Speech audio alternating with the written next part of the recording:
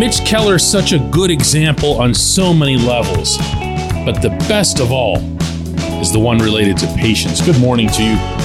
Good Thursday morning. I'm Dan Kovacevic of DK Pittsburgh Sports, and this is Daily Shot of Pirates. It comes your way bright and early every weekday. If you're into football and or hockey, I also offer daily shots of Steelers and Penguins where you found this. Blue Jays 7, Pirates 1 yesterday if you're into that Grapefruit League stuff. And you know what? You probably should be at this point because it's getting a little bit late in the spring and the Pirates keep not scoring any runs. But hey, whatever. Before that, Derek Shelton lured Keller into his office in Bradenton and found a clever way to break the news to him that he'd be the opening day starter March 30 in Cincinnati.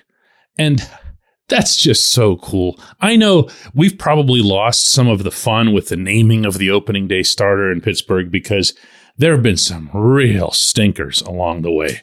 I mean, guys that shouldn't have been anywhere near an opening day start. Usually it was whoever happened to be the oldest guy in the rotation and look around the room and go, yeah, okay, it's going to have to be him. This is different. This is different. Nobody who's listening to this particular program would need me to tell them what Keller's been through. And more than anything, it's been a bumpy one. He was drafted all the way back in 2014, a second rounder. He immediately in the system looked like ace type guy.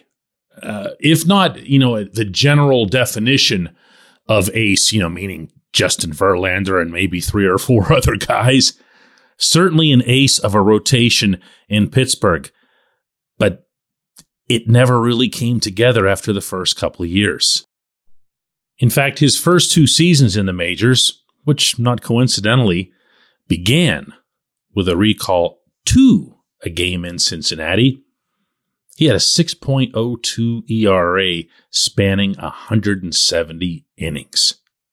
Things got so bad a couple of years ago that he was sent down to Indianapolis in mid-season just to see what he could conceivably sort out. To his credit, he did. He came back up, but it wasn't all there yet.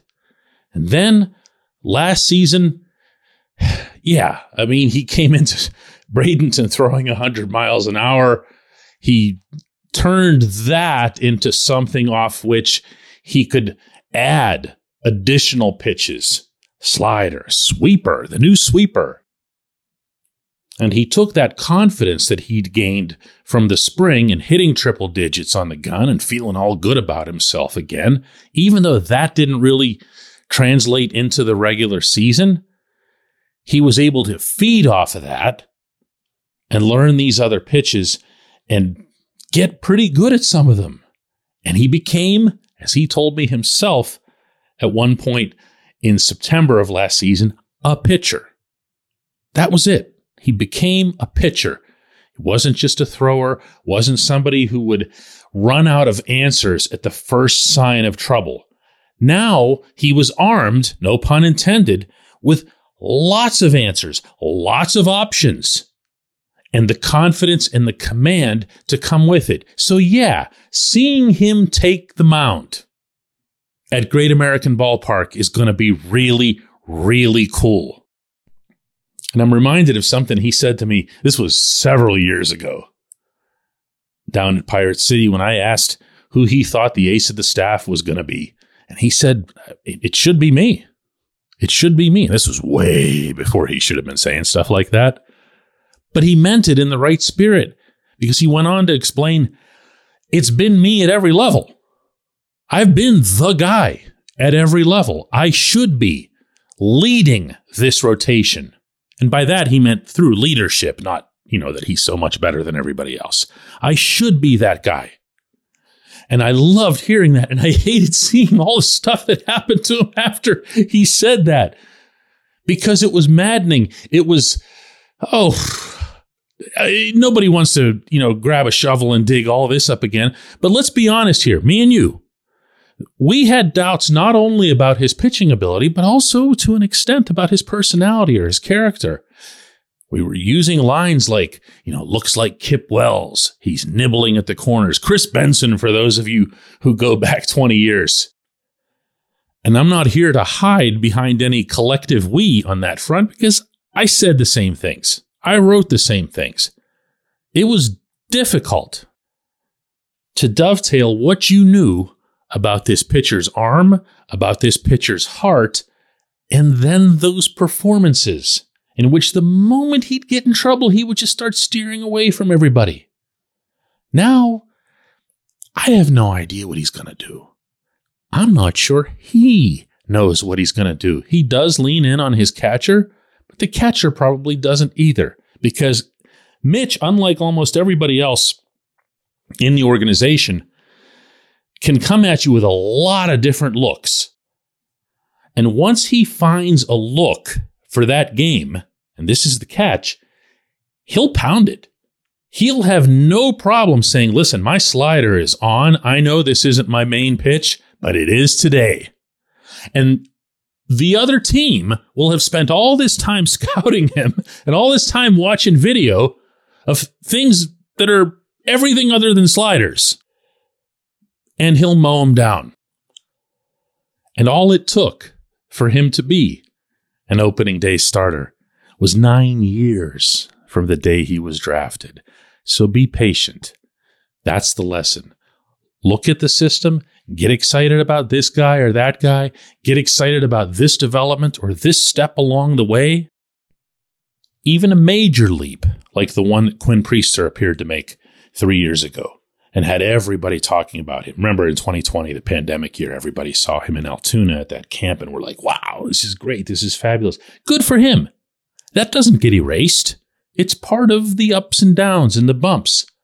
He becomes a better, more confident pitcher, Priester does, as a result of that. And he has a better chance of getting to Pittsburgh as a result of that, so long as he focuses on the positive and not negative ninnies like me who panned him over the way he looked in front of me the other day in Sarasota, Good for Mitch. When we come back, J1Q.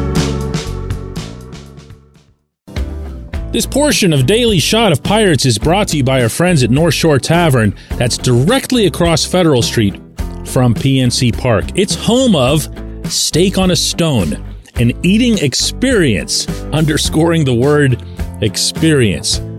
The steak is brought to you partially cooked on an 800-degree stone, and you do the rest. It's a ton of fun, it's a great meal, and it's a baseball atmosphere like no other in Pittsburgh. North Shore Tavern, right across Federal Street from PNC Park.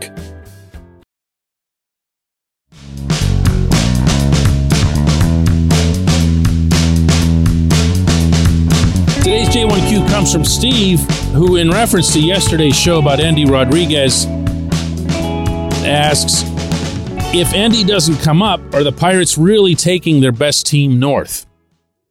To which my answer is an emphatic no. And to which my question back to you would be, name the team that does. Because there are none. Not one. The Dodgers have a gazillion-dollar payroll. They also happen to have a really good system. Both things have been true for a while now. So even when the Dodgers have a payroll in which the average salary is like $10 or $12 million, and even their bench guys are getting paid more than anybody on the Pirates, they're still not taking their best 26 north. You know why? Because they have a really good system. And if you take your best 26 north, then you're putting at least a third of your roster in a reserve role, meaning bench or bullpen.